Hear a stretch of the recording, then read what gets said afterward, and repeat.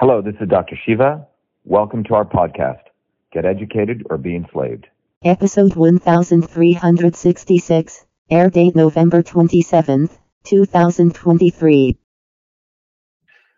Ladies and gentlemen, welcome to Conversations with Joshua T. Berglund. Today I have an amazing guest, really somebody that needs no introduction, but it's my job to introduce. So I got to tell you, I didn't know a lot about Dr. Shiva, our esteemed guest today, until he got kicked off Twitter, because he got kicked off right about the same time I did, and for a very similar reason.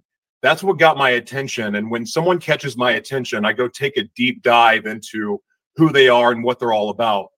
And the cool thing about the internet is that you get to see what people talk about from years ago, and the internet's forever, as some of us know.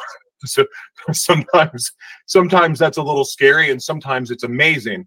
In this case, it's amazing because I got to watch some interviews from 9 years ago of Dr. Shiva and really got to see who he is as a man before he even thought about running for president, before he even thought about running for Congress. And I'm just humbled for this opportunity because when we talk about the American dream, we have this image of what it is. And it typically is an immigrant comes over with nothing. They bust their butt, they work really hard, and then they make their dreams come true. They start their own business, they get a home, all this. To me, Dr. Shiva represents the American dream. And that American dream seems to be hurting right now for a lot of people. In fact, that dream has turned into a nightmare.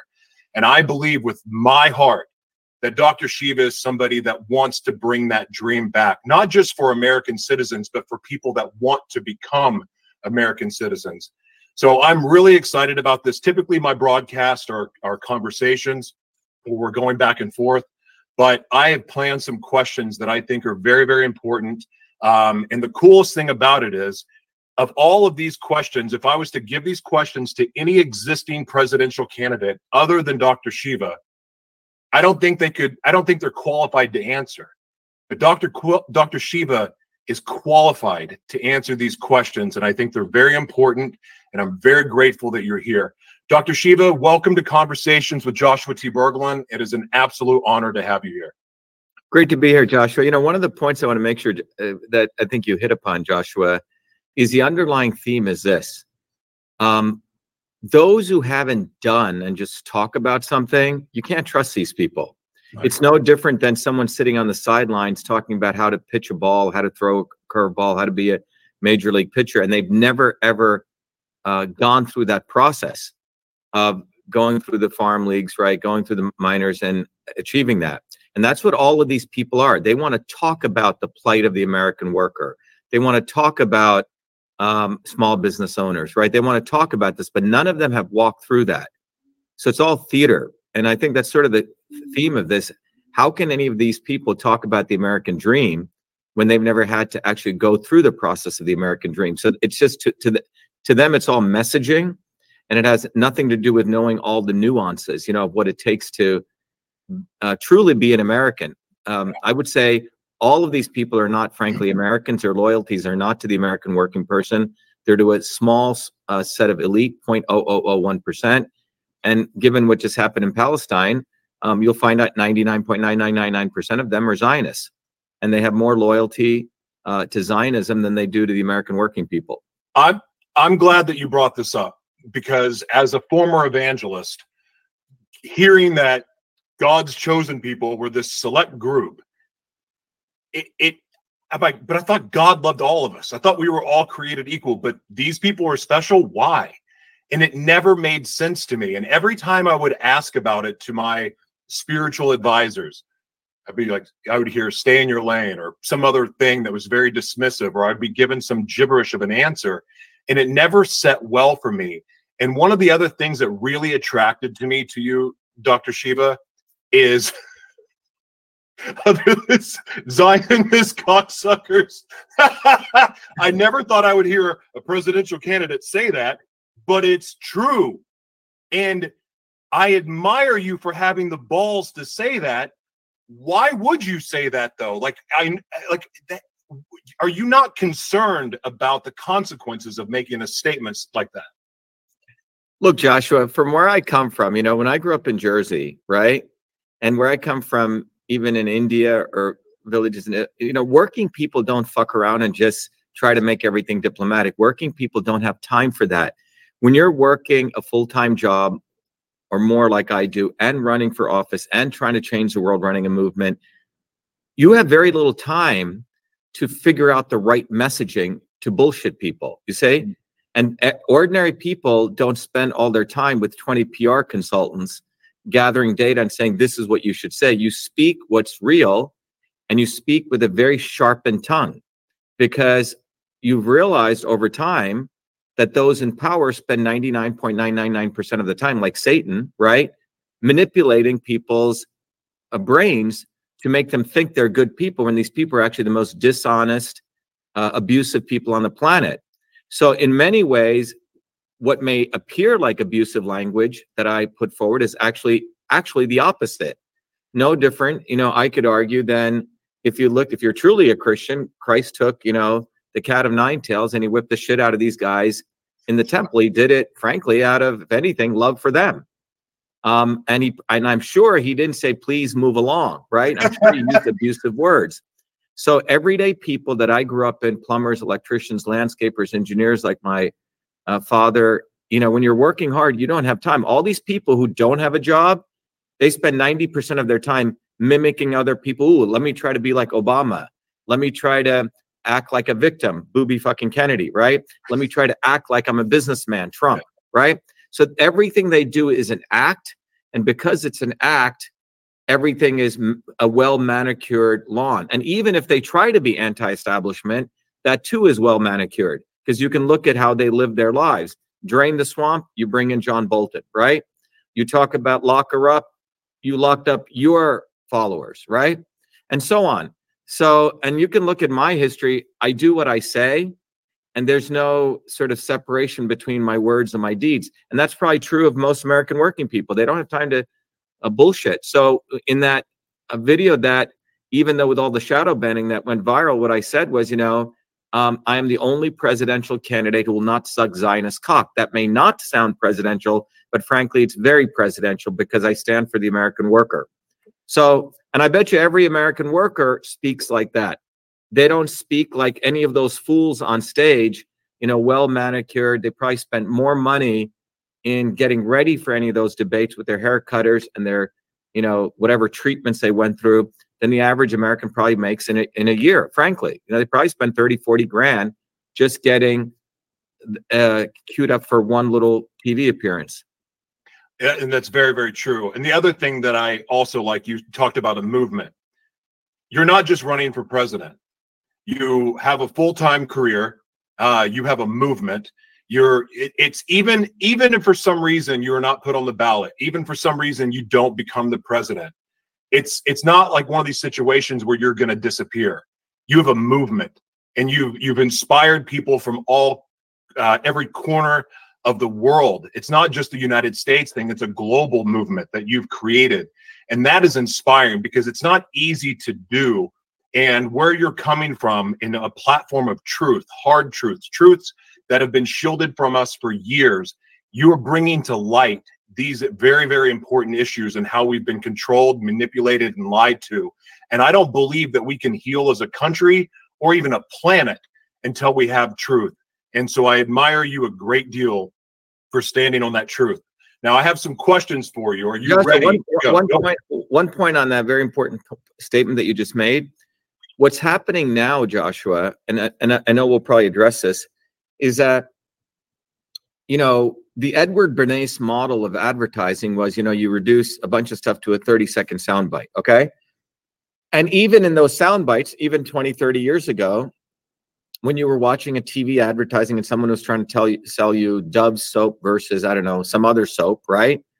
You would actually at least get some information, and then you would have to do a little bit of work to say, oh, I'm going to choose this because they told me it's softer for my skin, or, it has no chemicals versus this. You went through some process of a hypothesis that you had in your mind. You looked at some data, and then you achieved your own conclusion, right?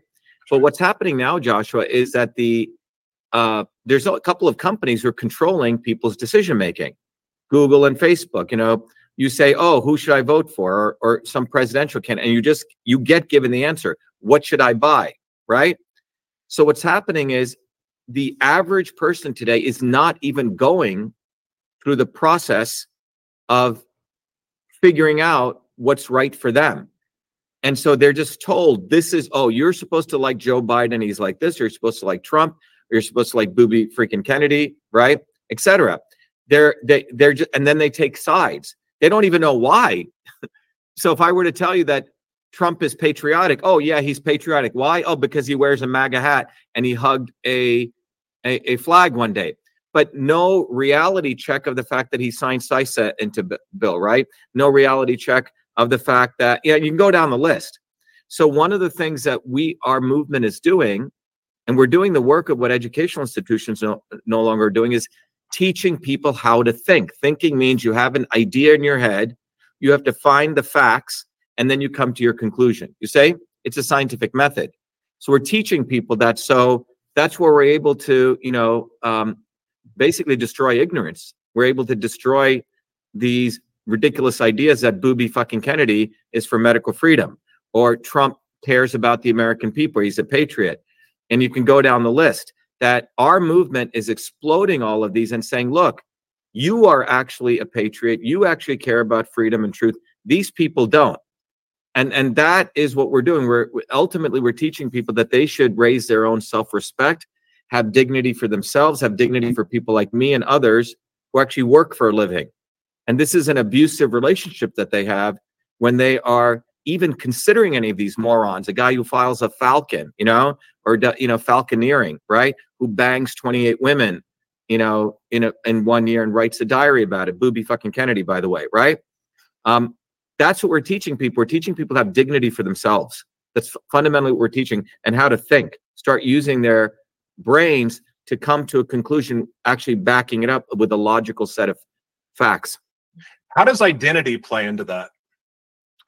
Well, yeah. So what's happened is these groups that these people are doing, plays in on identity, right?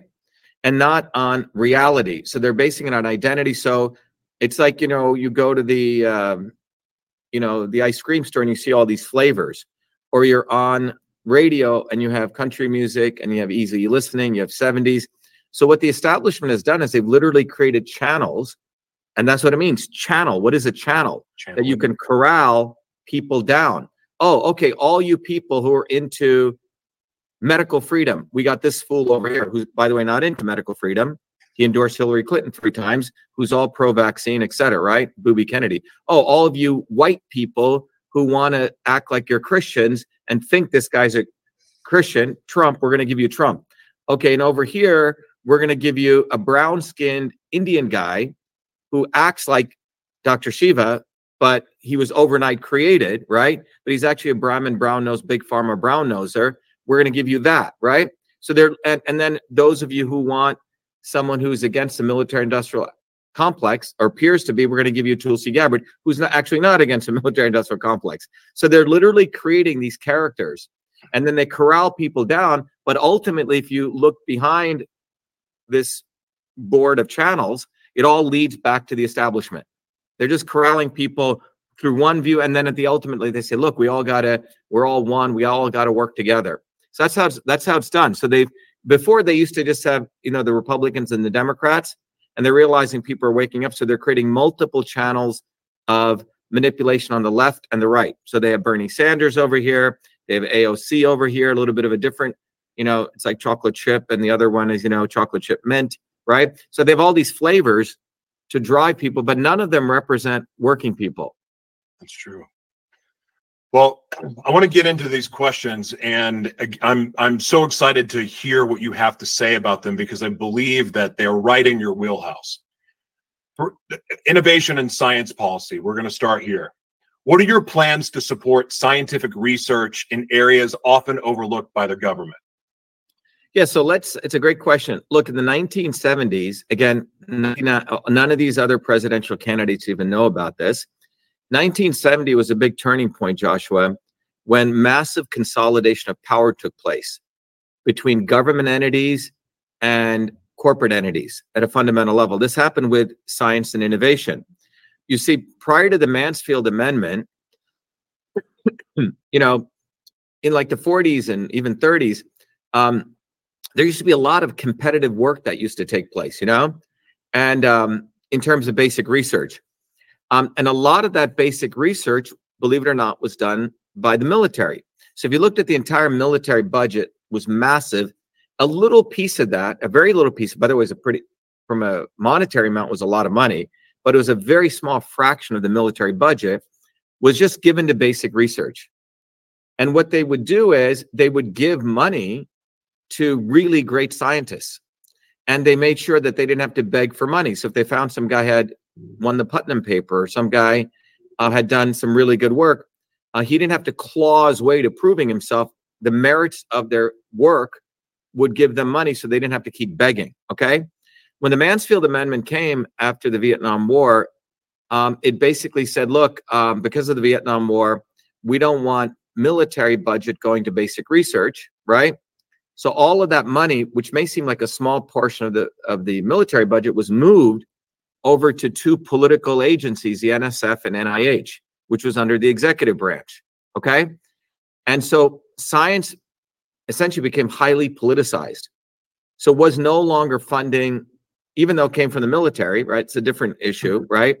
It funded, basic research. So go look at Bell Labs, wacky stuff they used to do, right? Really great stuff came out. That's one piece I want you to hold in mind. The other thing I want you to hold in mind is that when the founders created the United States, they created a very strong intellectual property policy. And they created the patent system, which was fundamentally created for small business people, right? Or so that innovation could occur in the edges, not in big institutions like MIT or Harvard or Silicon Valley, these concentrations of wealth and power.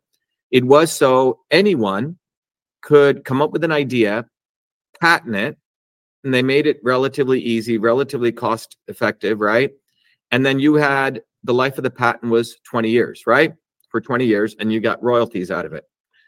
What has happened so keep the Mansfield Amendment, where there's consolidation of science, where science was controlled by a few agencies.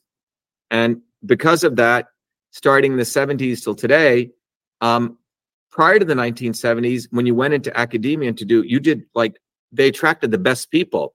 They attracted wacky people with all sorts of wild ideas, right? But now, after the 1970s, it became a business that they attracted the people who knew how to do sales, meaning get government grants, how to wheedle their way through the government agencies. So most of the large institutions, you have spineless academics who basically practice the oldest profession now. And then over here, so that's on the science side. On the innovation side, what ended up happening is that the patent systems, also around the 70s and 80s, got really screwed up. And this is, again, because you have morons in the House and who never have created anything. Like Lincoln, by the way, had a patent. Franklin had many patents, right? The founders actually were innovators, right? And so what's happened with the patent system as of today is so if you want to get a patent today, and I have to file for them, right? You better have a bunch of money, because you file for a patent that costs X.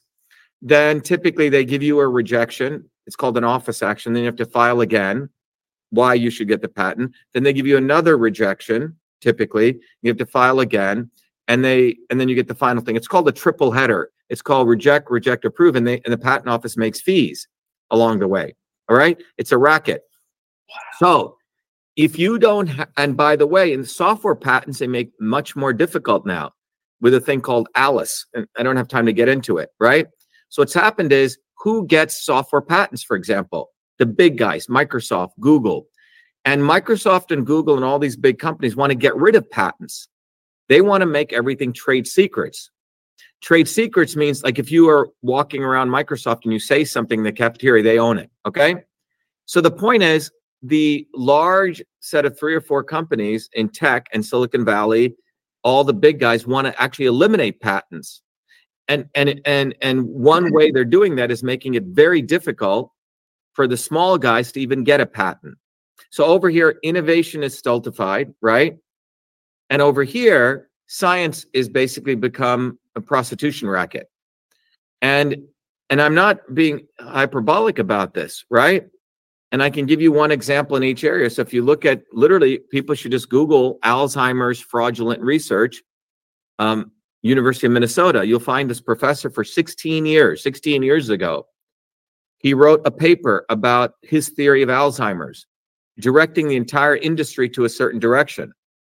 That paper had images in it, biological images called Western blot images, absolutely photoshopped.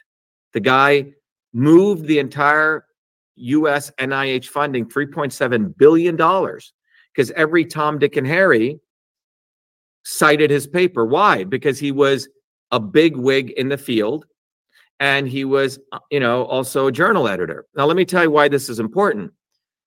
If you are a young scientist and you get accepted, you get your professorship in some institution, you have 7 years to get tenure. What is tenure? Tenure means that you have to do, after 7 years of you doing research, the institution will decide, are we going to give, let's say, Joshua a job for life? It's a job for life. They can't fire you. You get a salary for life. You get insurance. You get everything. You're treated like royalty. Okay? It's called tenure. So during those 7 years, how do you get tenure? Okay, so you have to take a field that you become a specialist in. Let's say I'm in this field of AI robots for, walking bipedal robots. Okay, that's your field. You have to publish papers in that field. 7 years after that, the institution will say, okay, Josh, we're going to judge you now. How do they judge you? They look at how many people cited your papers. Not that you may have published 1,000 papers, but no one else may have cited you. Why citation is important? The theory is citations reveal that you did great work. Others have to cite you. Okay. Like Einstein's work has probably one of the most number of citations, right? So on. But in order to get those citations, what do? Nowadays, you have to go kiss ass to all the other people. So it's becoming an ass kissing game. That's one piece of it. The other piece is, so you have to go ass kiss to the other people in, let's say, bipedal robots who are leaders. And whenever you write a paper, you have to cite them. It's this even though maybe a shitty paper, even though their paper may be directing the field in the wrong direction, because if you don't cite them, your stuff doesn't get published. Okay, that's one thing. The other issue is the heads of the scientific departments in the field, the heads of the journal editors in the field all sit on the board of the review committees for the National Science Foundation and the NIH, which decides when you apply a grant application who gets a grant. So if you don't ask kiss to these people, you're not going to get a grant, which means you're not going to get any money to hire graduate students to do the research, because you need to get papers published, because professors get their papers done with graduate students. So that's why this guy got away with it for 16 years. And it's quite incredible. So science has become this old boy network of publishing shit that really is not revolutionary, because if you're truly revolutionary, you're going to expose all these people. They're not going to allow you to publish their stuff. Okay? So the quote unquote peer review process has become highly, highly incestuous. And I notice that, when I have to write a paper, I don't know anyone. So my papers have to be really good for them to get published, right? I mean, really, really good. And I typically go find a domain expert who's already tenured, you say, who doesn't need, basically they can mouth off. And that's why we've been successful. But so what's happened is science has become really not great science. It has become a prostitution racket.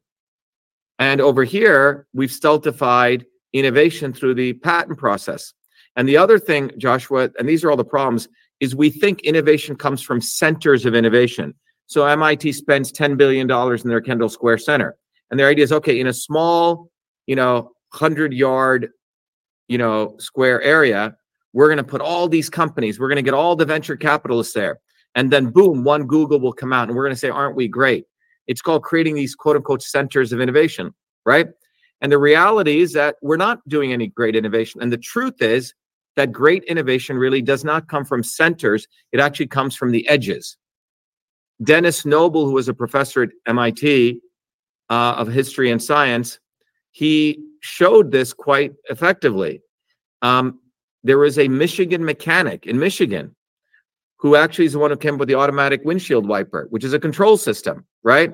It feels the rain, it has a sensor, and it knows how to wipe. Well, a couple of MIT professors, he did an essay, actually stole it from him. And they created the MIT Control System Center. So he tracked back the history of innovation to someone who's doing it truly out of his garage. Not like, oh, I'm doing it out of my garage to act like I'm doing it out of my garage, right? Like Bill Gates or Mark Zuckerberg. So this guy actually was a bottoms-up person. I created email long before I came to MIT in a small medical college in Newark, New Jersey. And I, recently went back to MIT. I was invited by the students to give a talk. And I spent most of the talk talking about the invention of email because when the story came out and went to the Smithsonian, my biggest enemy was MIT. I was on the front page of MIT when I created many things while I was at MIT, Joshua.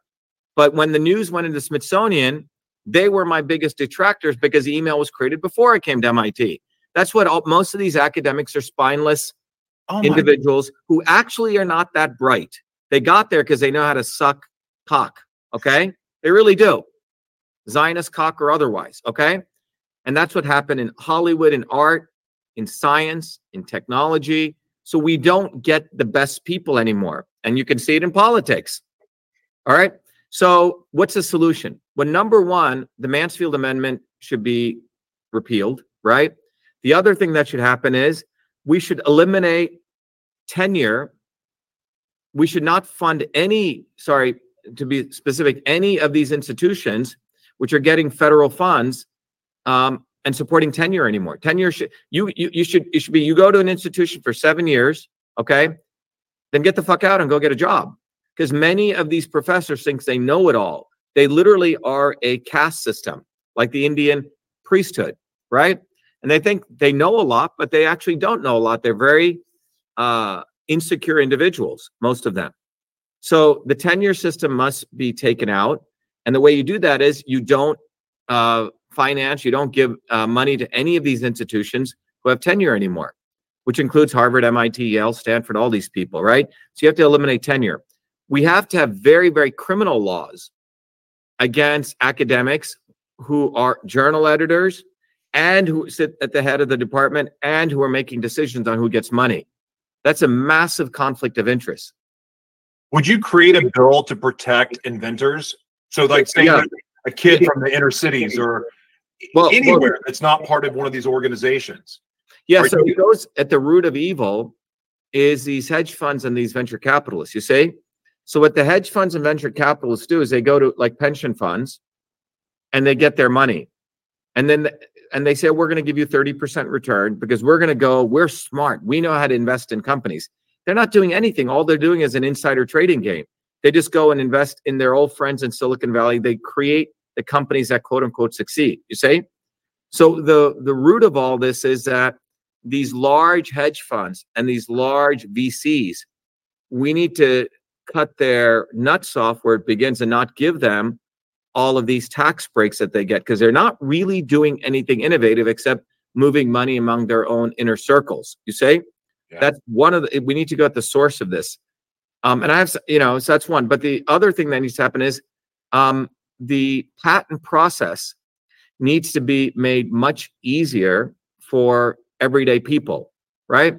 Right now, they're huge patent firms, right? Who spend a ton of money. So I think the way you do that is a patent office is running a racket.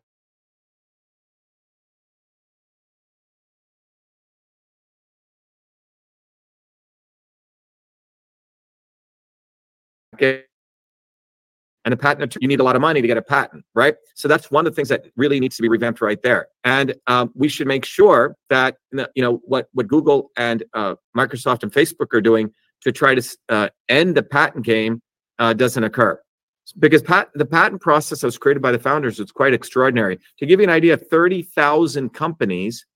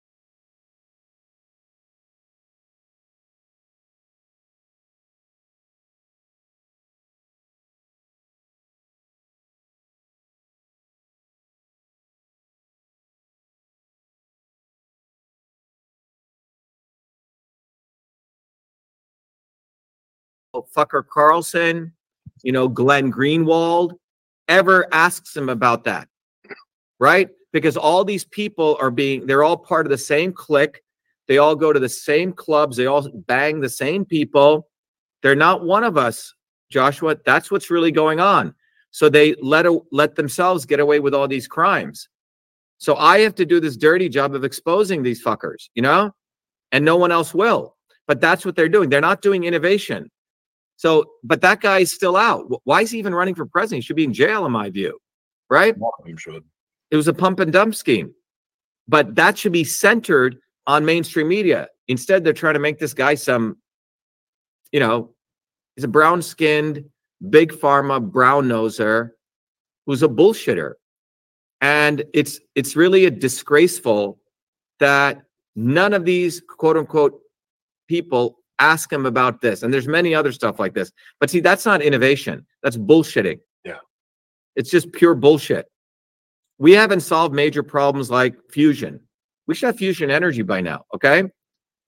Which is the ability to create what the sun does. And in fact, people have shown some quite interesting phenomena with cold fusion, right? So we're not really doing major innovation, and the great innovation that does occur at the edges actually gets suppressed and made invisible by 2 or 3 of these centers for innovation. That's what's going on. It's a racket. Wow. I could talk to you about that for a day, but let's talk about digital rights and privacy. How would you balance the need for national security with protecting citizens' digital privacy in today's data-driven world? Yes, it's a great question. Which institution did this, Joshua? Oh. So again, go back to the founders. These people are quite extraordinary people. And it's going to may sound anachronistic, but it was the United States Postal Service. So let me explain. When the Postal Service was created, Franklin, by the way, was the Postmaster General for the Crown before the Revolution. What is the Postal Service? They deliver the mail. Service was the ability, we didn't have cell phones, we didn't have faxes, we didn't have all this digital stuff. So even the British monarchs set up this way to transfer mail, right? Communication. And when after the revolution in 87 or 91, the founders created something called the United States Postal Service. Why? Because they wanted to have privacy. They wanted to enable the First Amendment to become real. And they wanted free speech to equal free reach. Not what Elon Musk is saying, free speech or the ADL. The ADL and Elon Musk are saying the same thing. 2 Zionists, that free speech is not free reach. It's completely antithetical to the spirit and what the founders wanted, okay? So when they set up the Postal Service, the idea was I could send you a letter, you could send your mother a letter, anyone could send anyone communications at pennies. And they created this entire phenomenal infrastructure to do that. Even today, the Postal Service is quite extraordinary. We don't give them enough credit, okay? 500,000 people, you get a letter, it makes it to the other place. But most importantly, the founders created a police force for the Postal Service. Very few people know this. So they created a police force in the IG's office, right? That would ensure that if you're a postman and I send a letter and you open up my letter and you watch it, it's 22-year sentence in prison, okay?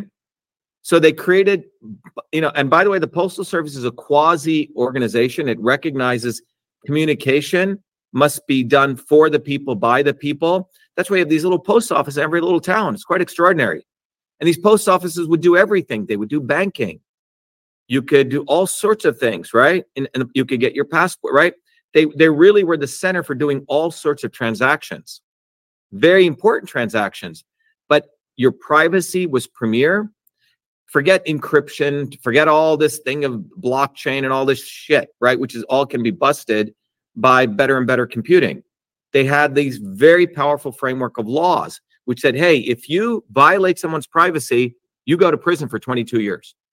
And they had this police force, right? It was enforced. It's quite fascinating.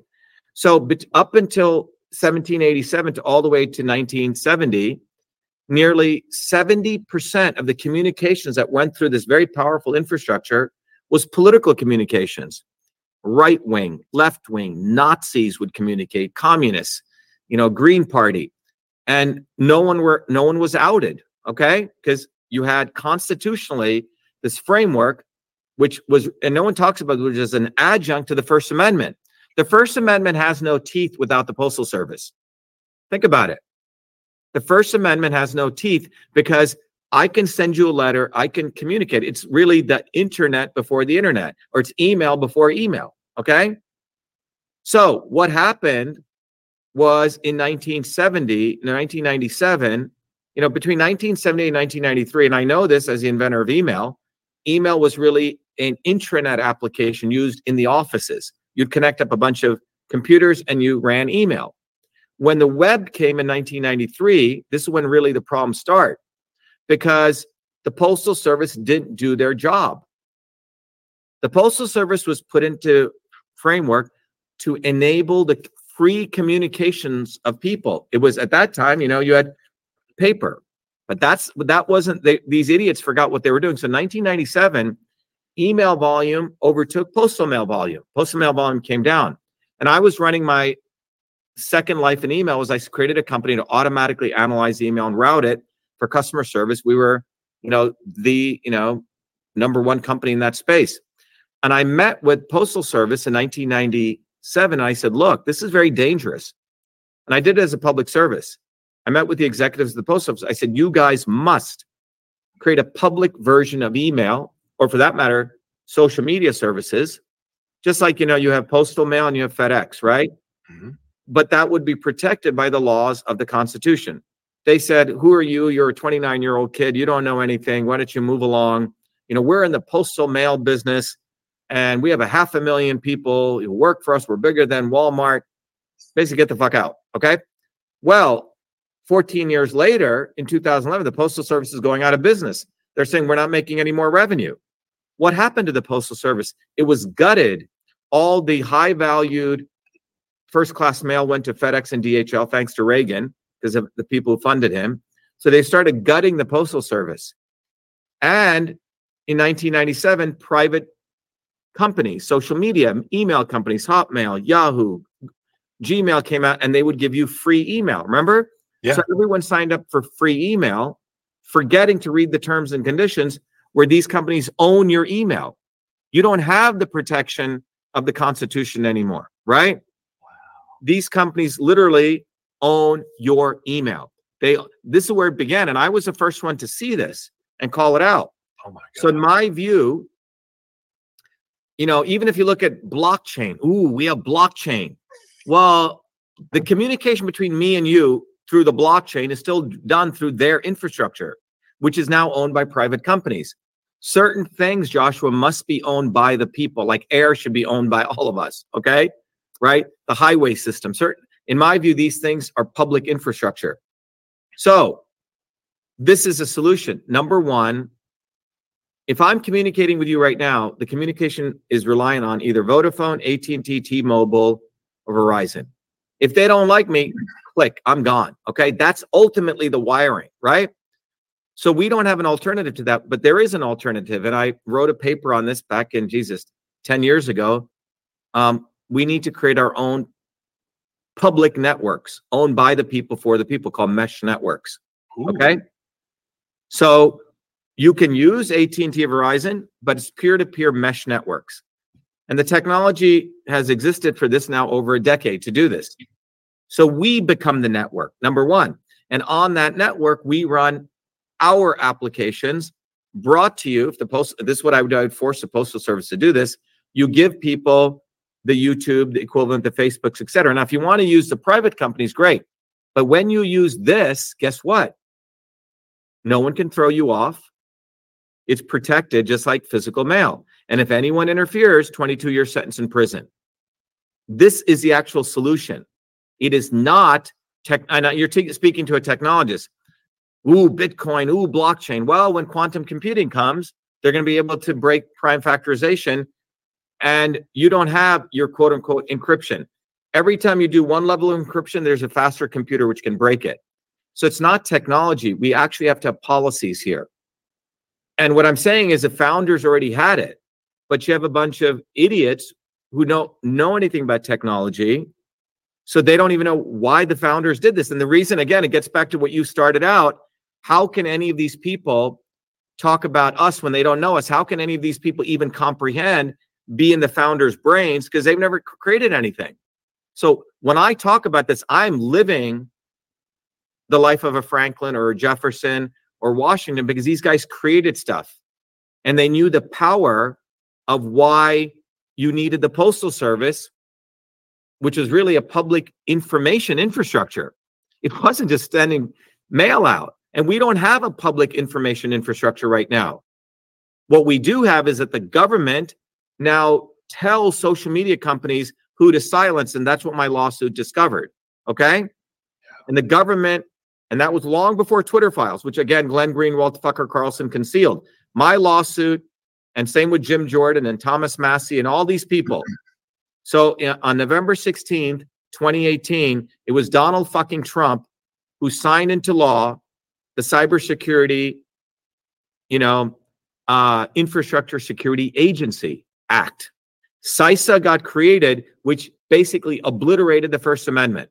So CISA gets created under the front end. Oh, we need to protect us from foreign people, foreign communications. But what it did was they created this entire infrastructure, which allows government to have a direct connection to social media companies and tell them to throw off people like me and you, which is what they did in 2020.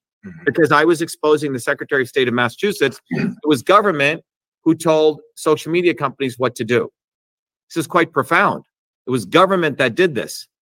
Yep. So now, and we are all reliant on these private companies right now, right? And when so here's the conundrum. This is what's very powerful, what they've done. A private company can throw you off because they too have First Amendment rights. So Facebook can say, oh, we don't like Josh, we're throwing him off. Oh, you threw me off. Well, it's my company. I can throw you off. Get the fuck out, right? Like I can throw someone out of my building here. But government is telling them what to do. You see, so they're getting a double whammy. So you say, well, Facebook threw me. Oh, well, Facebook can do it, but guess who actually threw them off? Government. And then government can say, we didn't do it. They can hide. We told them to throw it, and they made their own decision. So we are really screwed in this sense. So the only way out of it is, number one, the 2016 Cybersecurity Information Security Act must be repealed, okay? And a lot of people need to go to jail on this. In fact, every congressman unanimously voted, including Thomas Massey and Jim Jordan. It was a unanimous vote. So Thomas Massey is like, they get a few black people or a few Indian people, to be professors. He's a fucking token constitutionalist. Acts like he's a constitutionalist. I live in Kentucky. I have my farm. This bullshit, okay? But he voted for the creation of CISA. It was unanimous. Every member of the House, so all of them are traitors to the U.S. Constitution. Every single one of them. So the way out of this is we must repeal CISA. We must and I have the plan for it. I actually wrote it because after I critiqued the Postal Office in 2011 when they were going out of business, the Postal Inspector General who heads up the police force hired me. And he said, Shiva, why are you attacking us? And I gave him 2 reports. They've implemented none of it. So I have the solution, which is the Postal Service needs to be re-engaged, number one, to do their real job. We need to create mesh networks by the people, for the people. So we own the piping end to end. And then we need to make sure that CISA is repealed. That's what needs to happen. So it's 3 tangible things. Without that, it's not going to be like technology is going to help us. Technology never helps us, Joshua. What technology does in the wrong hands, it actually consolidates power much faster. And that's what keeps happening. It sounds like you're talking about a digital underground railroad as a solution to it exists and everything else. That's what the Postal Service was. Yeah. The U.S. Postal Service was created because the Crown was opening up all of our letters. So the Postal Service said, no, if you open up a letter, you go to prison. Now that framework should be applied in the public realm to our communication. And by the way, all these postal services are perfect nodes for a mesh network. Why? because they already have the physical infrastructure. You just put a server there, put an antenna up, and we create our own people's own mesh network. I just watched a YouTube video earlier today talking about how I'm going to say this word wrong, subsidize China for mailing, because China can ship products over here for no cost.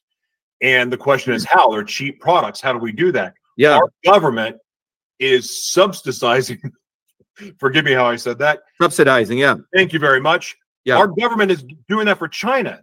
Isn't that, after everything you've just said, and then that little nugget, that makes this a very messy situation with our U.S. Postal Service, does it not? Yeah, look, the Postal Service is basically one of the most abused institutions and the most really powerful institutions that doesn't get the credit they deserve. Jeff Bezos abuses the Postal Service, right? The only reason he's making all this money is because of the Postal Service, okay? And by the way, when Trump was in office, I met with his doofus son, Trump Jr., and I said, look, I have a plan to save this. And he said, go talk to Charlie Kirk, who's another idiot. I mean, it's really fucked up how these people really are. They're a bunch of morons. And, you know, they would hang out at the Trump thing, just drinking and hanging out in their little cliques. They don't give a fuck about solving anything. They perpetuate stuff, and their goal is to then create a controversy, and then both sides make money sending emails on, oh, he hates me, she hates me. You see? That's what's going on. But the solution to this privacy issue is not going to come from technology. And I'll put that in writing. It's going to come from policy. Wow. One of the other things that really inspired me about you is hearing about your grandparents and your family, your sister, your brother, yourself, that education is obviously very, very important. You have 5 degrees from MIT, but your sister's accomplished. Like, your family is very accomplished. It's inspiring to me to see what your family has done. So I know education is important, but our educational system's a mess. And I do know that there's a lot of good-hearted people that are working to find solutions. So this next subject is education reform for the 21st century. What are your ideas for updating our education system to meet the demands of a modern global economy and the technological advancements? Yeah, it's a great question, Joshua. So there used to be this concept of the one-room schoolhouse, right? And in that model, the teacher would have, let's say it was 8th grade, right? Everyone went to that one-room schoolhouse. Think about what it was. Quite fascinating. And so you had kids who were 6 years old, 7 years old, all the way up to kids who were, let's say, 18 years old, right? Or 10, whatever the age differences were. And so the teacher would have a curriculum, and it was personalized to all these students. And one student would also teach the other student. You say? It's quite fascinating. And again, this was decentralized. All right. And you had faith in the teachers to figure out what was right. You pushed it down to the teachers. So the teachers could figure out what was right for the student. So you had intelligent teachers who would say, wow, this student, he studies, I don't know, he doesn't understand negative numbers really that well, and he's getting lost there, and this student understands it better, so I'm going to pair them together. I have to do a different kind of curriculum, you say? So it was personalized, but you put the power in the teacher. Very, very important, because a lot of people went into teaching because they really enjoy teaching, and they love when a student gets it. It's like if you teach, and I've taught for years, the greatest thing that you feel as a teacher is when you find a student who gets what you're talking about. You say, it's like really amazing satisfaction. And then that teacher can teach others. All right. That was really the concept of the apprentice, mentor model, right? That's where this originally comes from. So what we've done is we've removed the teacher's power. And again, this also occurred in the 1970s because we created this organization called the Department of Education. All right. The other thing that also happened was advances in science took place. One of the biggest advances was to start looking the world as complex systems. And so while reading, writing, and arithmetic are important, even before that is we need to teach people how to think from a systems perspective, how the ankle bone is connected to the foot bone. 90% of doctors don't know this. They're basically morons. When you go to a doctor, he's a specialist. He doesn't see your body as a whole. He doesn't know that if you have a problem in your eyes, maybe it's connected to your liver, which by the way, it is. Okay. And so on. Your organ systems are not just separate systems, right? Things are connected to each other. Okay. Like jaundice is liver, for example, right? And there's many interconnection between emotions and different subsystems. But systems thinking is what engineers learn. Plumbers learn systems thinking, right?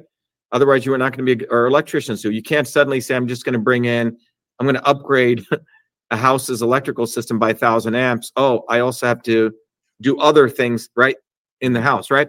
So we are not training people to think from a systems perspective. So one of the fundamental things that needs to happen is the educational system must teach people how to think from a systems perspective. The good thing is that curricula, I used to teach it at MIT. Only the elites learn systems thinking now, Joshua. So we have a 2-tier system now.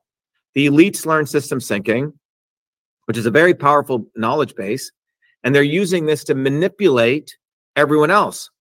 So about 10,000 people in the world know systems thinking, which really came out of the 1930s to 1950s, but they keep it to themselves. My view, systems thinking needs to be broadly taught. Now, instead of waiting for other people, I've already started teaching it. People go to truthfreedomhealth.com. We teach people how to think from a systems perspective, I know you're recording this, but John will play it before we end, But this systems approach is what I used to teach to the elite students, but I've made it like Prometheus bringing fire to the earth, accessible to everyone. So as president, I would, use the White House to teach people how to think of systems, you say, and you'd use it as a bully pulpit. But that's one of the most fundamental things that needs to happen. People need to be able to see the world as interconnections. And there are 9 principles that I can teach anyone that people need to learn, and then they can understand the world as a system. So when they're looking at a problem, they don't get into this divisive, dualistic world, you say?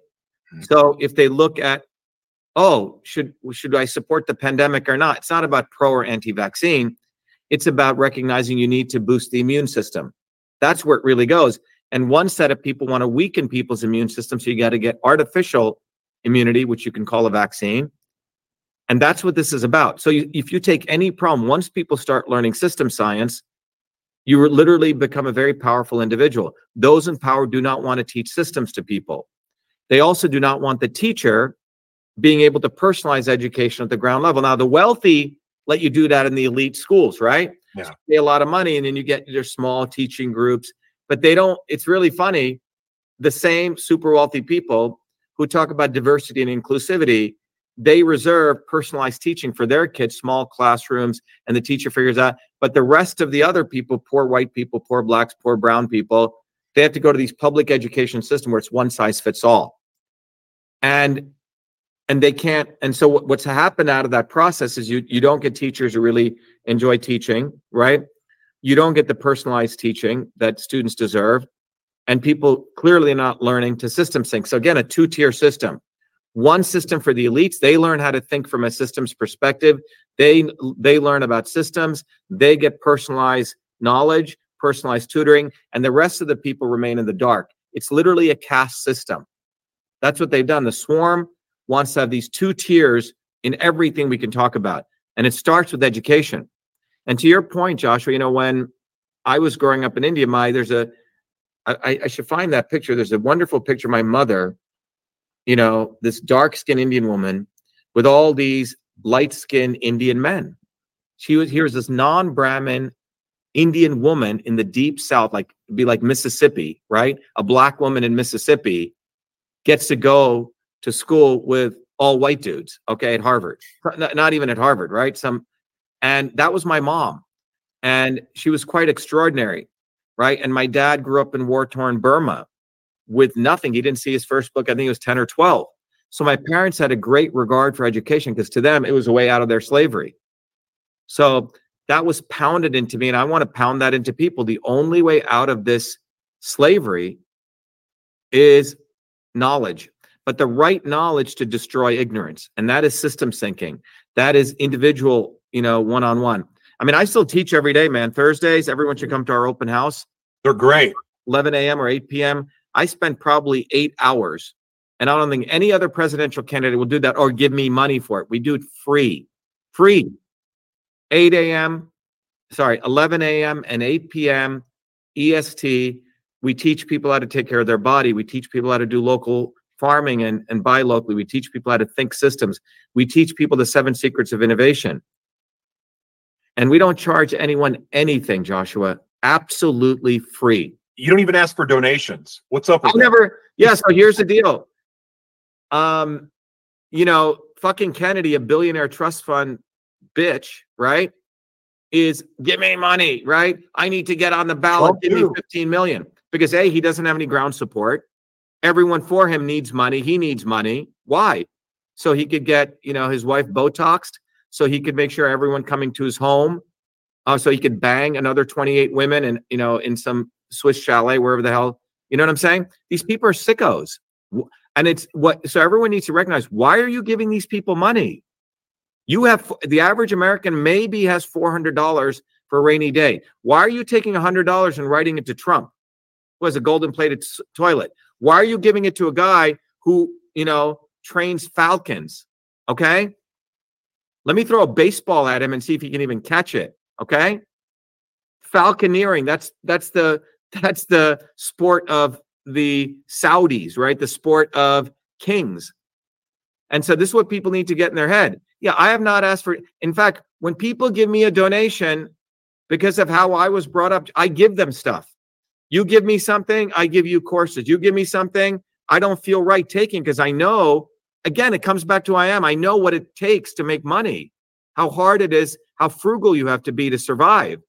So when someone is willing to give me money, I better give them something. If they're giving me money, okay, here's a bumper sticker. Okay, here's System and Revolution. Here's my course because you're going to, we do leadership training. We don't charge anything. So these people are all scumbags. They don't know what giving really means. They have no idea of being an unselfish human being. But where I grew up, where ordinary people grew up, we survive by helping one another. The ethos is already there. We don't need blockchain to help each other. We already help each other. So this is what people need to get in their heads. The incentive models were already there. Yeah. Right? So this is what I'm saying. None of these people have any fucking idea what I'm talking about. They think I'm stupid, you're stupid, we're suckers because we give away stuff. That in this hour that I've been speaking, I've been saying, give me money, I need donation, they think we're dumb. I don't have this question planned, but because we're talking about education, kids with unique needs are something I care deeply about because I was one of those kids. But we have a rise of children that have ASD and other mental health issues, some that were caused by the shutdown, some caused by, I'm not going to say these things because I don't want to get us kicked off. But we have a lot of kids now that are underdeveloped. They have special needs. They have unique needs. And yet we have teachers that are not qualified to be able to assist them. The school that my partner, Jessica, teaches at, they're understaffed. And they have all of these kids that have needs that they can't get to. They've got people doing the jobs of 10 people. So I got a question. My question is, what is your plan or idea for the educational system where now funding is in crisis? We've got all of these issues with getting the right teachers, the specialized teachers. Is homeschool a solution for your idea and how to revamp the educational system? Or do you think we can do this in a public school education system and actually have it work? Yeah, Josh, you're asking a good question. Let's just sort of take a step back and say, what is the purpose of this education? Okay. First of all, what are they getting educated and what is the purpose? Okay. So, if you go back to my grandparents' time, I think my grandmother may had second grade education. My grandfather had maybe third grade, My parents were the first ones in their village to get educated. But why did they get quote unquote educated? And why did they not get educated? What education did they have? Well, they were farmers. They knew how to plant seeds. They had tremendous skills, actually, right? They knew how to, my great-grandfather could do math in his head on 1/16th, fractional math, right? Because that's how you had to work when you were dealing with farming stuff or doing building, etc., right? So people learned all these skills not by physically going to some institution, by the realities of what they needed. They learned this educational stuff that they needed, right? So my grandfather knew exactly when to plant, how to do inventory management, right? Because he would have to get rice and how he'd have to pack it, right? How to do preservation of food, right?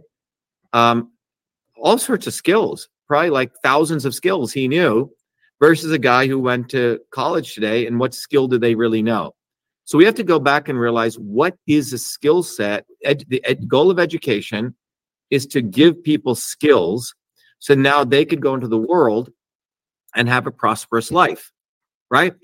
I learned how to program by the time I was 14 years old. I got a full-time job. I didn't need to go to fucking MIT. MIT benefited from me, seriously. In retrospect, they found me. I didn't even know about the place. They used my knowledge that I got from these public school teachers, and then they gave me the MIT degree to act as though they did something for me. See what's going on? Wow. So think about what I'm saying. Yeah. These big institutions are actually almost like education trafficking organizations. They're finding already the best people, and they sucker them in to say, ooh, I got MIT now, right? And a lot of students, when I gave this talk at MIT, this kid said 90% of the kids here are very depressed because their parents pushed them to get in these institutions, and that was the goal. Okay? So it seems like the goal of a lot of this primary school education is to get you into a big school, and then you're done. So parents are spending tens of thousands of dollars to hire consultants to make sure Johnny learns this and this and this so he can apply and get his SAT scores well and write his essays. So the whole thing has become a racket for these big institutions who are already getting good people that they put the brand on. In fact, in the 70s, when we had really good teachers and we were at the tail end of it, my teachers worked 3 jobs. And I've shared this before. My chemistry teacher won the best public school teacher. He worked as a general contractor, as a carpenter, and as a teacher. And he put 2 of his kids through school. That's the only way he could do it. But he was the most amazing chemistry teacher. All right. So point is, I actually learned stuff. I didn't need to go to MIT. I could have gotten a job when I came to MIT, by the time I was 20, I bought my own home because I would go to MIT and I was still doing my own jobs, full time. So what is the purpose of education? That's the first thing we got to think about. Well, you could talk about it. Well, is it teaching you to be a good human being? Is it teaching you life skills? How to get up, how to eat properly, how to dress, how to, behave in the world, right? How to be respectful. There's that ethical conduct, right? Is it teaching you that? Is it teaching you how to survive in life, right? How to create a little to-do list, right? How to write a nice email, right? How to interact with people. And you got to find, John will tell you, my assistant, because my parents didn't teach me this, my educational system, I had to teach him that. And I have had to do this with hundreds and hundreds of employees because they didn't learn it. So life skills, how to survive, how to be resourceful. Do you know how to be resourceful? You only have $20, right? How are you going to stretch that almost like $2,000? Do you have the skills on how to do that? You see, to me, that's what my grandparents knew. Resourcefulness. You have a little bit. How do you survive with that? And then do you actually have tangible skills? Okay, do you know how to measure something? Do you know how to do the Pythagorean theorem? So if you have to calculate something, do you know how to do surveying, right? Do you what are the set of skills you have? Can you program, right? Do you know how to start a printer and turn it on? A friend of mine literally had a woman that she hired, large corporation, and the young girl said, oh, the printer's not working. And she said, oh, did you check the printer for paper? She goes, oh, how do you do that? Okay. What I'm saying is everything is being packaged, including getting into these big institutions. Mama and Papa are teaching them how to pass the SATs. And then when the kid gets there, so we have to really go back and think about that, right? So what I'm saying is we really have to look at by these ages, what skills do these kids have? Actual skills. And I think that's what needs to be talked about, Joshua. Now, once you identify that, there's many ways to teach those skills. You could have homeschooling, right? Where, parents teach it, communities teach it, right? It doesn't necessarily mean you have to go to school, right? What are the skill sets we want to have, right? And then you figure out what the purpose of these schools are. But to me, it's all about these skill sets. And it can be done through homeschooling. It can be done online. Some people may want to learn on their own. Some people need one-on-one connection. But I think that's what needs to be done. And everyone says, oh, the quote-unquote fake anti-establishment, oh, I'm going to blow up the Department of Education. Okay, but what is your actual program?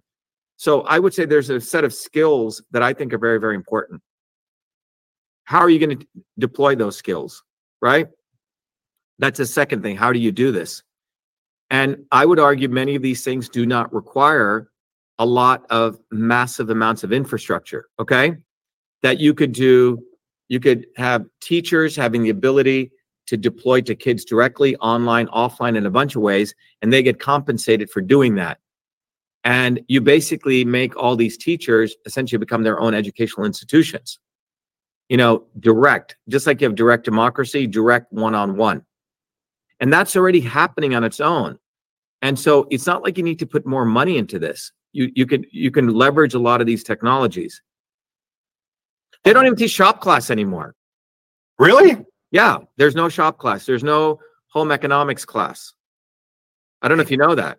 I didn't know. Yeah, I mean, I still have skills on how to use a saw, a hammer, how to nail in a nail, how to do things with a dowel, all this stuff I learned in 8th grade.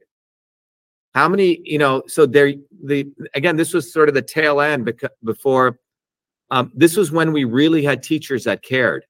Mm-hmm. So, I think what you just said was music to the ears of so many educators, people that are going to independent media, people that are just tired of the way that the system works. They're going off on their own.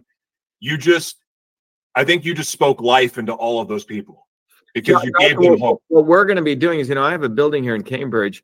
My birthday's coming up this Saturday. We're going to invite people to come, but we're going to announce that I'm going to literally launch an academy and we already are doing it, with teaching people system science. Mm-hmm. We teach people so much shit, man. It's crazy, right?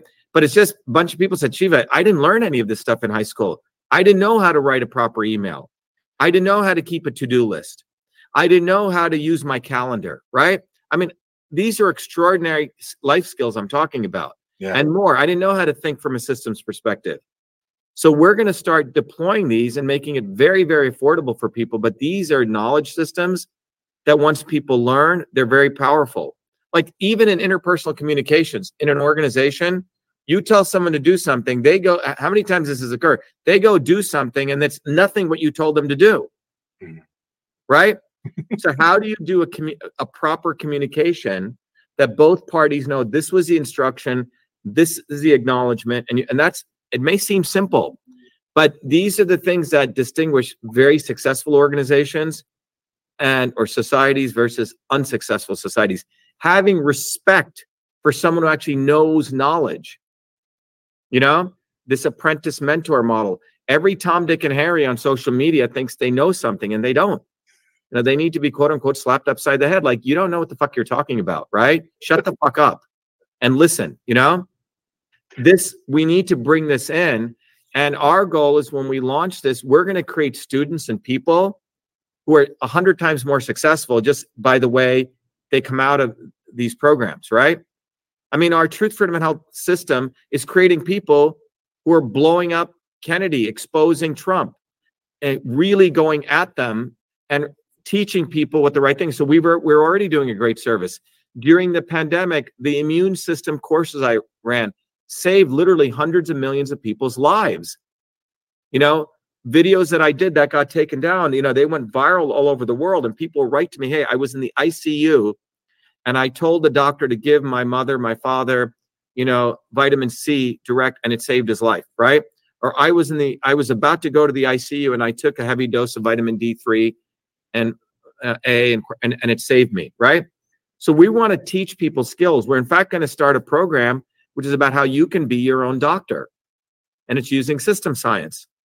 So that's what we're going to do. But once you understand system science, you can use it to everything. But that's what we're going to do, and then create it in such a way that you can take these and you can go teach it, learn, teach, and serve model. That's our goal. I love it. This next subject is ethics in AI and technology, which is a huge hot topic right now. Everyone's talking about it, especially what happened with ChatGPT or OpenAI.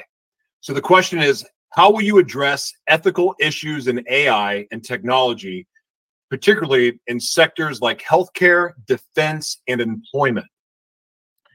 It's a great question. First of all, just to give people the background, I have 3 of the most important patents in text-based AI since 1997. So I've been an AI researcher since 14, okay? And when I used to do a lot of this stuff for looking at sleep patterns and predicting stuff. So AI fundamentally, very simply put, it's a big word. It's basically pattern recognition.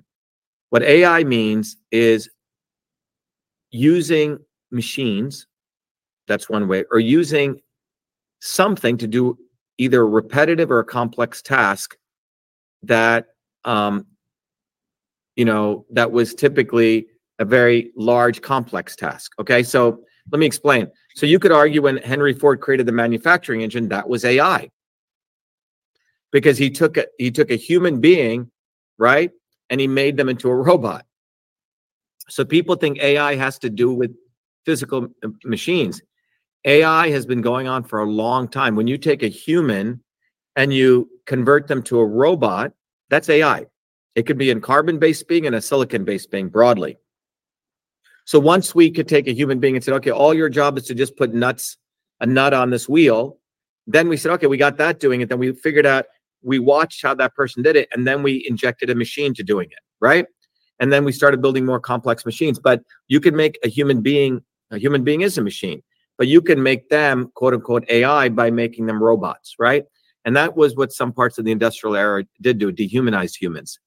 So once you understand what AI is, ultimately it's about taking a body of knowledge, transferring that body of knowledge to somebody else or some other object, and then making sure that it gets robust at doing that. Now, that transfer of knowledge is called training data, okay? And it can be unsupervised or supervised training. Either you have to train it and watch it, observe it, or some tasks a system can learn on its own. It's called unsupervised learning. Anyway, there's 2 types of learning, and these have been around since the 1960s. So what's happening right now is that in the field of AI, there are humans who are doing certain tasks. Let's say you're looking through a microscope, and cytologists do this. There's 6,000 of them in the world, in the United States. They look through a microscope, they look at a cell, and they have to, based on their skills that they learn over many years, they have to decide, is that cell cancerous or not? If it's cancerous, then the hospital says, okay, it's major decisions that they make. So what's happening is this field of cytology, by way of example, machines are watching how this human being is doing this, and they're collecting training data, okay? And then they want to emulate that person, and eventually they'll eliminate this human being and they'll have a machine do it. Now, from a labor and a human perspective, my theory is quite a radical one, is that human being should be compensated for the transfer of that data, and they should get a royalty in perpetuity for the knowledge that they transferred, okay? Because in the ideal model, Joshua, AI in the hands of working people is very different than AI in the hand of the 0.0001%, again, a 2-tier system.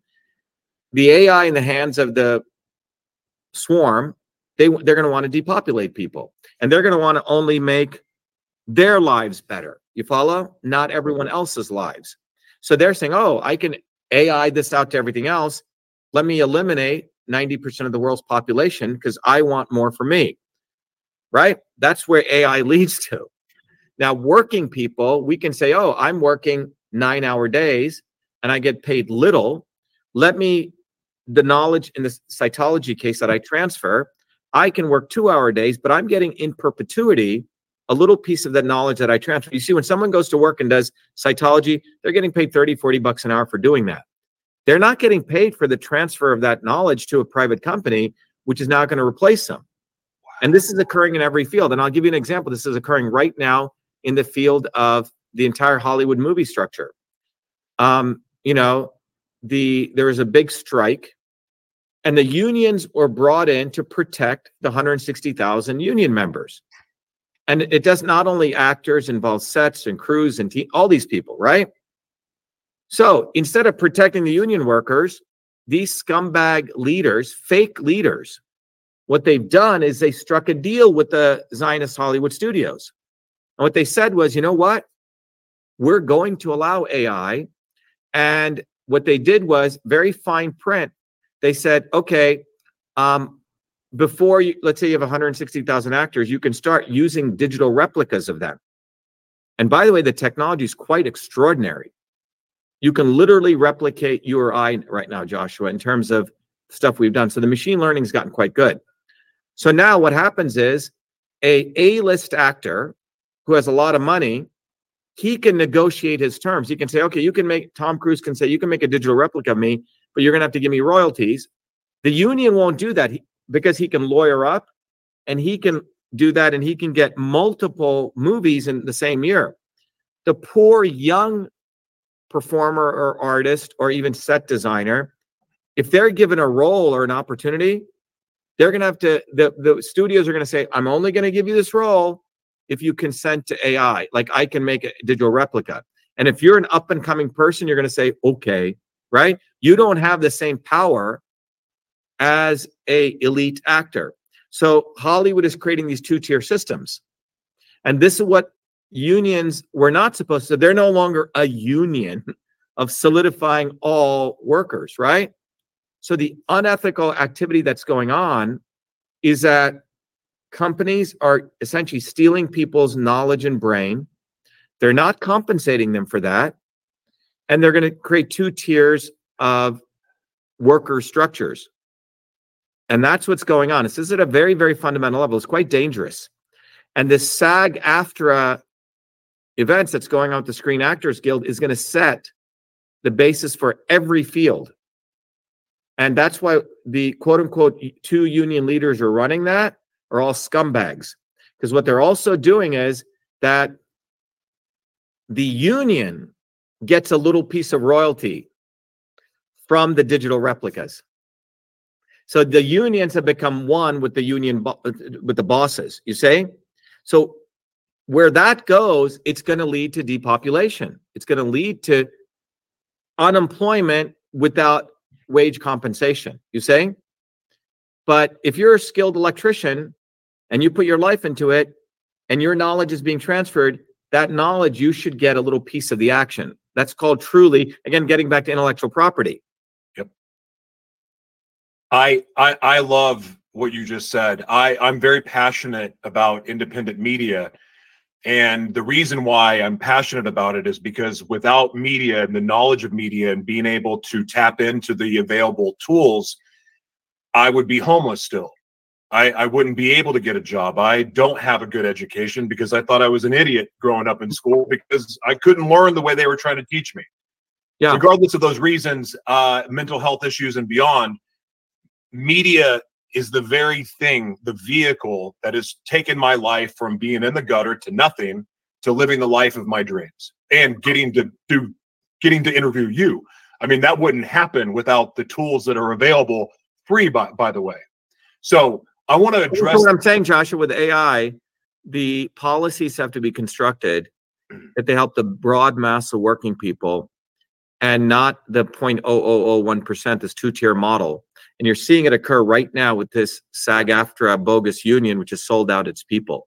So what are your strategies for closing the digital divide? Like, how are you going to assist these underprivileged areas to keep this from happening? Because I think it's the underprivileged areas, the people that don't have access to all the bag of goodies that some of us have. That's where all the genius comes from. That's where the Yeah, and I know that from having created email in Newark, New Jersey. Yeah, absolutely. So the bottom line is innovation occurs in the edges, not in the center. So this concept of center of power is actually a bogus concept. Most things occur in the edges. The great things occur in the edges, you know? So one of the big things here is, you know, there's three aspects that engineering teaches you that exist in every engineering system. The movement of information, matter, and energy, we call it transport. The conversion of information, matter, and energy. These are three of the principles we teach in our systems course. And the third is structure or infrastructure, okay? So we have more than enough capabilities right now to offer significant infrastructure to every human in the United States, okay? And again, these postal services could be places for that. The buildings are already owned, the real estate exists, they have infrastructure, right? So the ability to give people internet access, right? All sorts of high-speed capabilities all through a mesh network all exist, right? So my point is, the technology actually exists. We don't need to create new technology.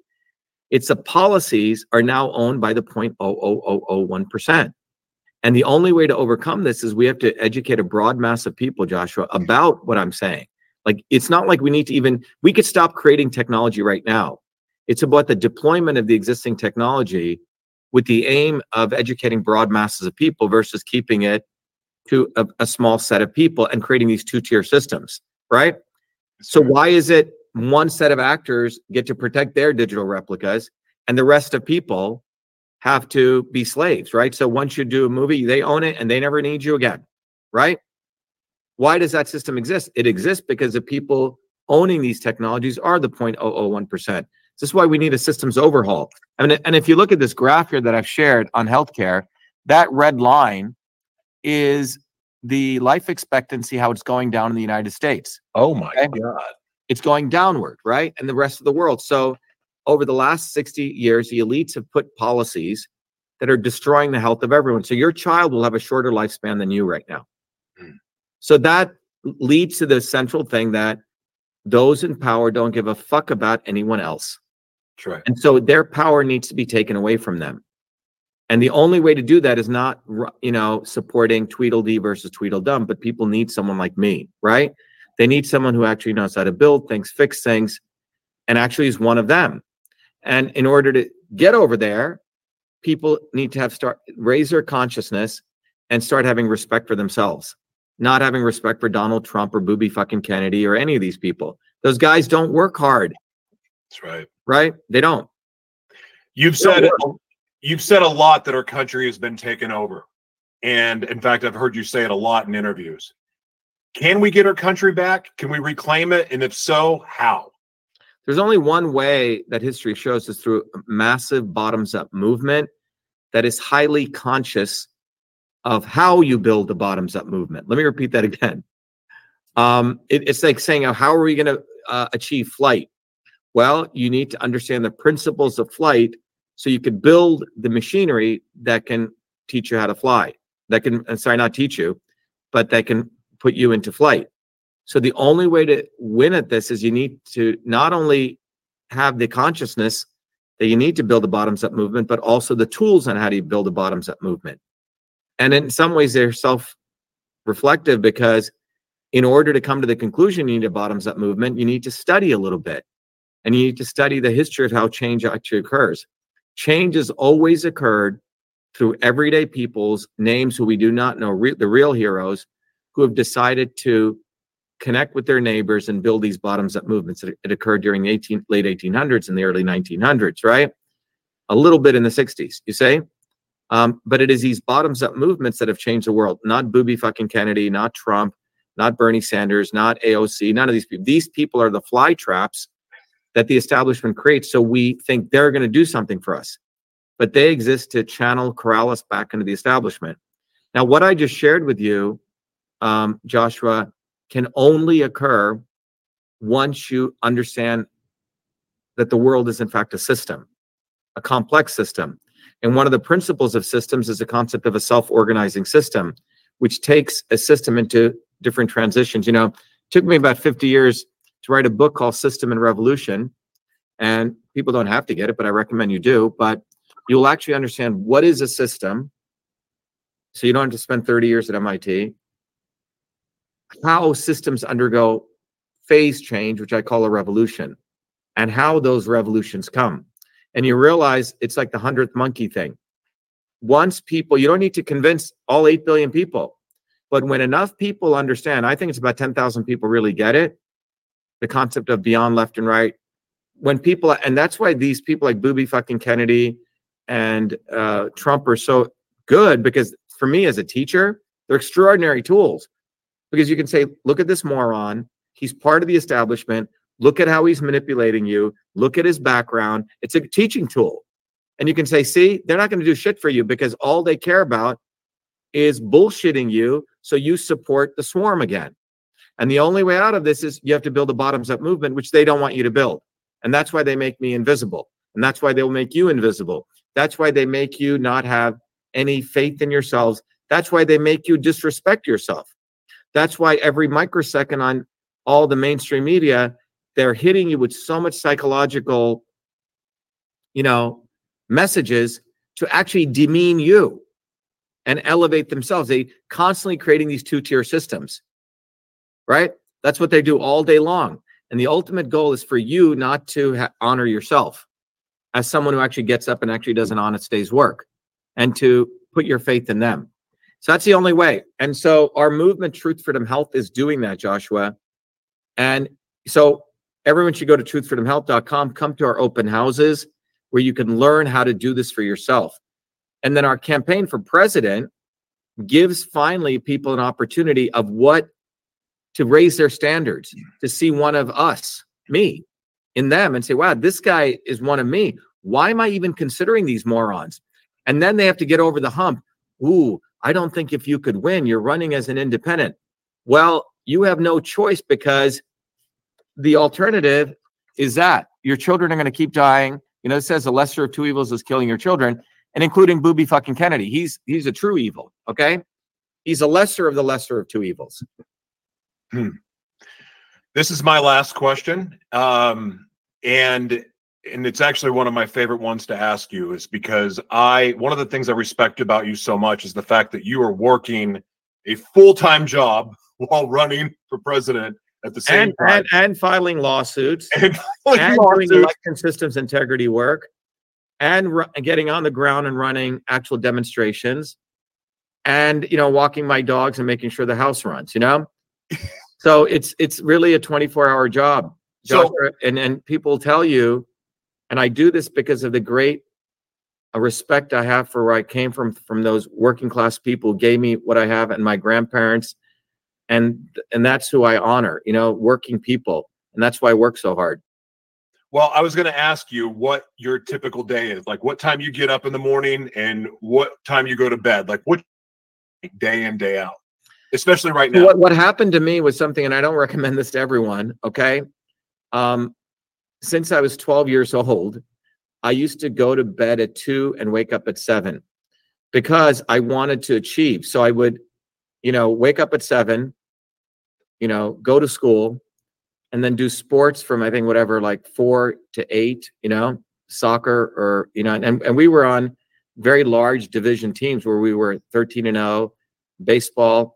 Some people said I could have become a Major League Baseball player. I was pretty good, And then I'd come home at around 8, then have dinner, and then go from 9 to 2, man, doing lots and lots of problems.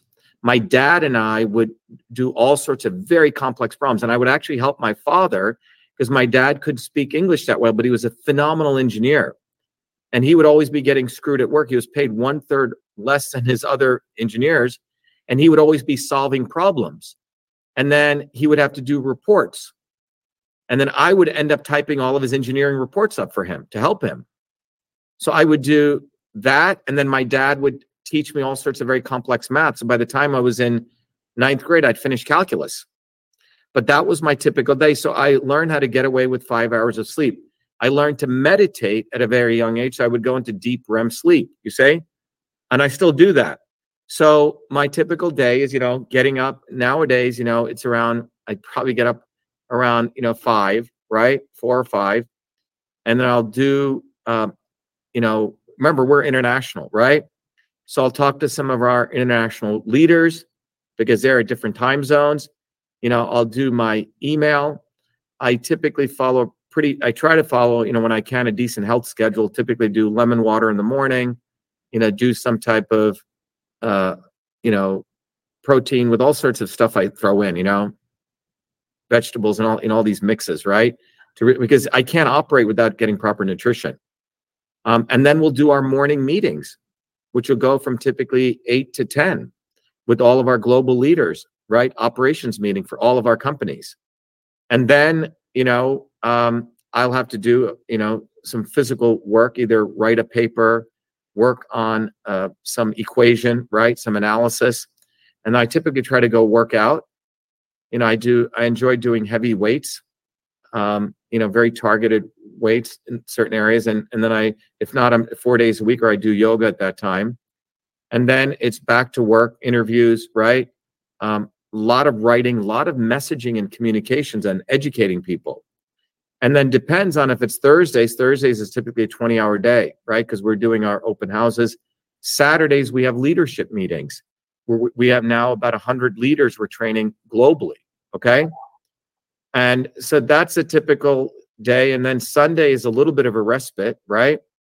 But it's still, a block of time where I try to do something that's creative, or, I enjoy cooking, these kind of things, right? But it's not work for me, Joshua, because I really enjoy what I'm doing, I enjoy educating. I enjoy fighting these fuckers, It is a certain set of time you have to do on social media. But all of them are interconnected in this rubric of truth, freedom, health, science, and innovation, truth, freedom, fighting, right? And health, either infrastructure, we have to take care of our building. You have to take care of your physical health. You have to make sure you're generating enough revenue to be sustainable, right? So to me, all these things are interlinked. Wow. That is such a great answer. I've really enjoyed this. I've learned a lot from you, and hearing your perspective, your answers, very honest, thoughtful, great answers. I can't thank you enough. This exceeded my expectations by 100. Thank you so much. Can I share with you, Joshua, a couple of things people should do as calls to action? Yeah. One of the calls to action is I recommend everyone, and John will play this video on our stuff. And I think you can, I think you're taping this, right, Joshua? Yes, sir. Yeah. So if you can share it with your people later on, cool. But John will share 2 videos. But if people go to truthfreedomhealth.com, they will see here that we have this phenomenal program, Truth Freedom Health. And so there's 2 videos. People should watch the Swarm video, but more importantly, this is a video you can play for your audience, Get Educated or Be Enslaved. And our movement now is about 500,000 people in 120 countries. And this movement really teaches people, and our stories of people who've taken our program are everyday people. You can see homeschoolers, artists, electricians, right? Daycare directors.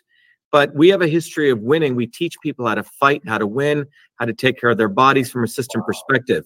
But fundamentally, what we're doing, Joshua, is to recognize, even though there's lots of information, doesn't mean people are getting more healthier, feeling better, as you can see by the statistics here, right? More people are obese, more people want to overthrow their governments, etc. And the reason is because all this information is being fed through the lens of ignorance, where people get deluded or complacent or desperate into this left and right. And by the way, these are the people who you think are helping you. But these are the people who are the manufacturers of that ignorance. Okay? And the only way out of this is wisdom. And that's the era that we live in. There's so much psychological operation taking place, and wisdom will allow you to get clarity, and where you become an activist and organize and you become innovative. But the only way we get to that is knowledge, and knowledge is different than information. It's understanding the science of systems. So I recommend everyone go here. John will play the video, but the key video is, this one right here on the right, Get Educated or Be Enslaved. The other thing that I would recommend people go to is, for our campaign, go to Shiva for President. And I want to encourage everyone to go to Shiva for President and get one of these bumper stickers. Why? Because this bumper sticker makes you a activist because a lot of our people, Jonathan, work full time, but they can put this on the rear windshield on the lower left and 100,000 people see it. The other thing is they can also become educators overnight. If they go to the free downloads, there's a flyer. You see that, Jonathan? Jonathan? I'm Joshua. I see it. Sorry, Joshua. Yeah. I'm just talking to John here. Sorry. And what you see here is this flyer everyone can download and they can print. Okay. And it educates people. The left side teaches people what's going on all over the world in the United States. Life expectancy is going down. And this is not because of the vaccines or any one thing. It's because of a whole system of policies that we need to overhaul, and we need to overthrow the swarm, or we need to shatter the swarm. They can understand who is the swarm, who is our enemy. It's not the Rothschilds or BlackRock. It's not any one group. It's a whole bunch. It's a systemic operation. And then the right side gives them the solution. You know, they can watch our campaign video. They can get educated or be enslaved by becoming a Truth, Freedom, Health warrior. And they can obviously come to our open houses where they will learn how to take care of their body, shop properly, okay? Education, right? Governance, etc. So that's what we recommend people do. So I hope that helps, Joshua. But that's what I want to share with people. I've watched the swarm video about 10 times, and it would make sense to anyone, regardless of your belief system and what you've been indoctrinated into. Watch that video. It is a wonderful job of delivering truth in a way that anyone could understand. And it takes a systems approach. So when you put this together, Joshua, you know, they can watch that Truth, Freedom, Health systems video, not the swarm video. And then they can also go to Shiva for President and play the campaign video.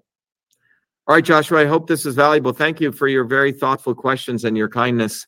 Yes, sir. Thank you. I'm rooting for you all the way, Dr. Shiva. All right. Well, get it out to everyone. Yes, sir. Get it out to everyone. Everyone support what Joshua's doing. We need more people who are open to really looking at things how they are and supporting us, not them. It is us versus them. Don't let anyone tell you heal the divide like fucking Kennedy is. We're not here to heal the divide. We're here to make sure that we expose what the real division is. The 0.0001% versus the 8 billion people. There is a divide. So let's get them. All right. Thanks, Joshua. Dr. Shiva. Thank you. John, if you're listening, can you play the anthem video and right after play the president video, John? Thank you, everyone. Be well. I'm checking out, John. I got to take a couple calls. Be well. We have allowed our country to be taken over from within, and the end goal is you will have a homogenized world where we will become slaves, because there is a condition among the elites that really thinks they're better than you, deep down inside them, that you don't deserve the freedoms you have. They don't. This reality is what people need to wake up to, and we need to all unite, working people. There's only one movement that can do that, and that is the movement that we started creating here in Massachusetts, the movement for truth, freedom, and health. Look, I've been a student of politics since I was a 4-year-old kid, studying revolutionary movements, left wing, right wing. There's a physics, there's a nuclear science to destroying the establishment. To build a bridge, you need to understand Newton's equation. You need to understand the laws of gravity. You need to understand Poisson's ratio. There is a way to build a revolution.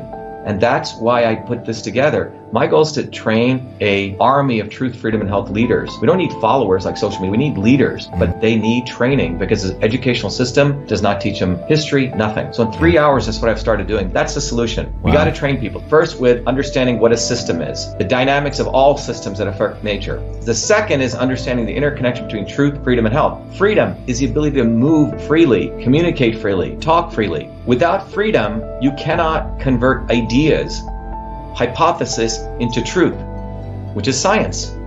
And without freedom, you can't really get to truth. And without truth, you make up fake problems and fake solutions, which means you destroy our health.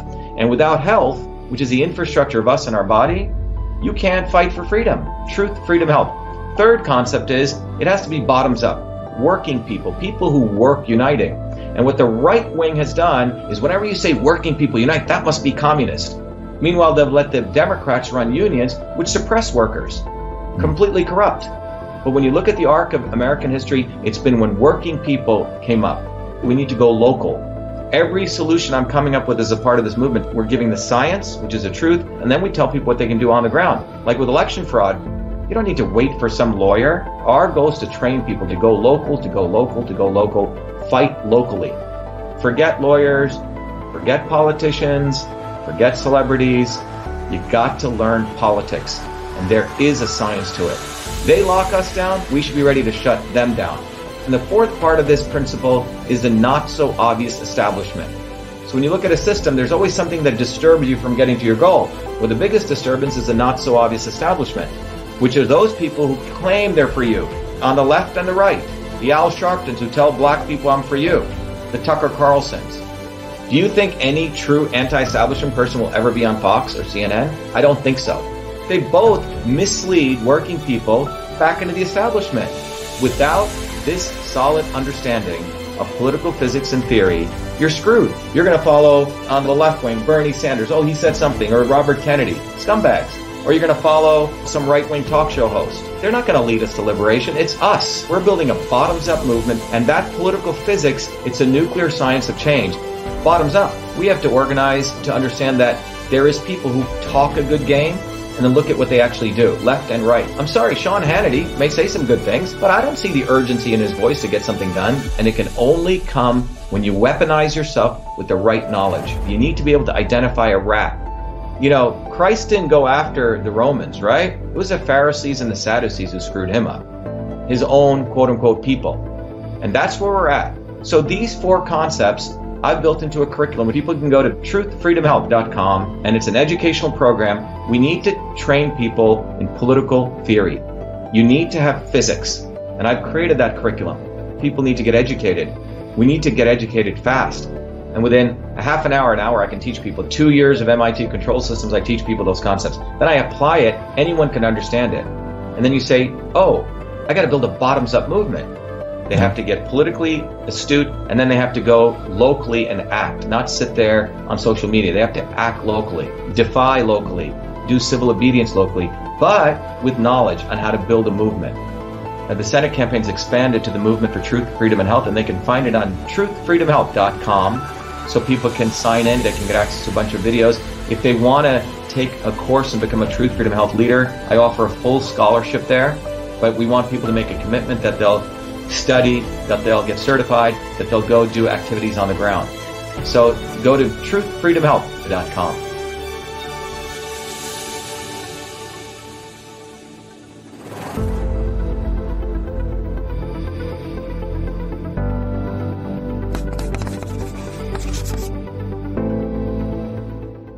Who would have ever thought I'd be running for president of the United States of America? I was born a low-caste untouchable in India's caste system, a system of aristocracy, oppression, and racism. My name is Dr.SHIVA Ayyadurai.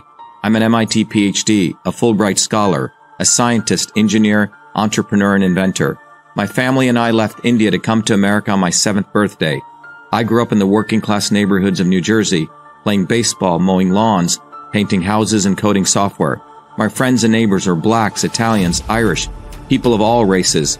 As a 14-year-old, I wrote 50,000 lines of software code to create the world's first email system and was awarded the first U.S. copyright for email, recognizing me as its official inventor at a time when copyright was the only way to protect software inventions. I did that long before I ever came to MIT, revealing that big innovations can occur anytime, any place, by anybody. Growing up, I saw politicians dividing us by race and religion in both America and India, to have us fighting each other while they remained safe in their gated communities and in their playgrounds of Hollywood, Martha's Vineyard, and Silicon Valley. I'm a fighter. I fought racism and exposed their imperialist wars, fought for workers, and put my life on the line against global corruption.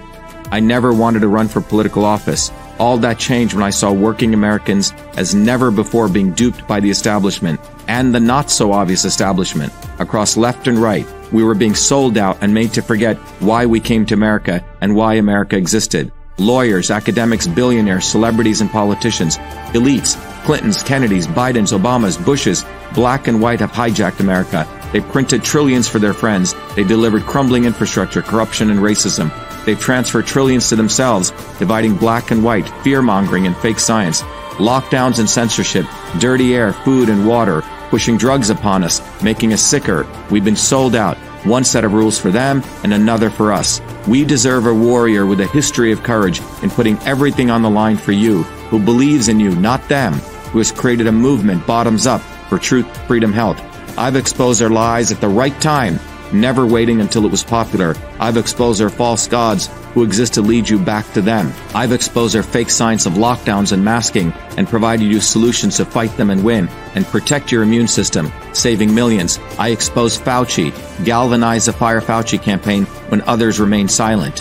When they stole our election, we sued the government and Twitter in our historic 2020 federal lawsuit, exposing in bare view the government and big tech censorship infrastructure, the unholy alliance between government and social media companies. Where was Elon and his grifters? They stood by the sidelines and did nothing. They did not use their megaphones to help us when it could have made a big difference. Now our movement grows for truth, freedom, health, independent of all of them. Every day, millions are learning the science of systems, the knowledge the elites do not want you to have, so you may learn how to think, stand up, and fight, independent of the establishment of left and right and their fake heroes. Now it's time for you to join the movement, to win back America, to win back truth, win back freedom, win back your health. That's why I'm running for President of the United States. This race is about you. This race is about truth, freedom, health versus power, profit, control. We've had enough. They think we'll fall in line and vote again for their lawyers, celebrities, billionaires, and chosen ones from above. We choose our heroes from below, from the rank and file, who do what is right at the right time, not when it's convenient and popular. They can never represent us. What America needs is a movement by the working people, for the working people, who are educated, organized, decentralized, and fight for independence from their systems of control. And that movement exists. It's ready for you. We don't need them. We need us to go bottoms up, neighbor to neighbor. My journey, your journey are all the same. It's our time. It's time we had one of us. It's time to win back truth, freedom, health, to win back America. Be part of this historic movement all the way to our victory on November 5th, 2024. If you're an American citizen, pledge your vote now for Dr. Shiva Ayyadurai, the independent candidate for U.S. President. No matter where you live, you can be a part of this. Volunteer as little as 20 minutes a day. Don't delay. This is Dr. Shiva Ayyadurai, and I approve this message paid for by Dr. Shiva for President.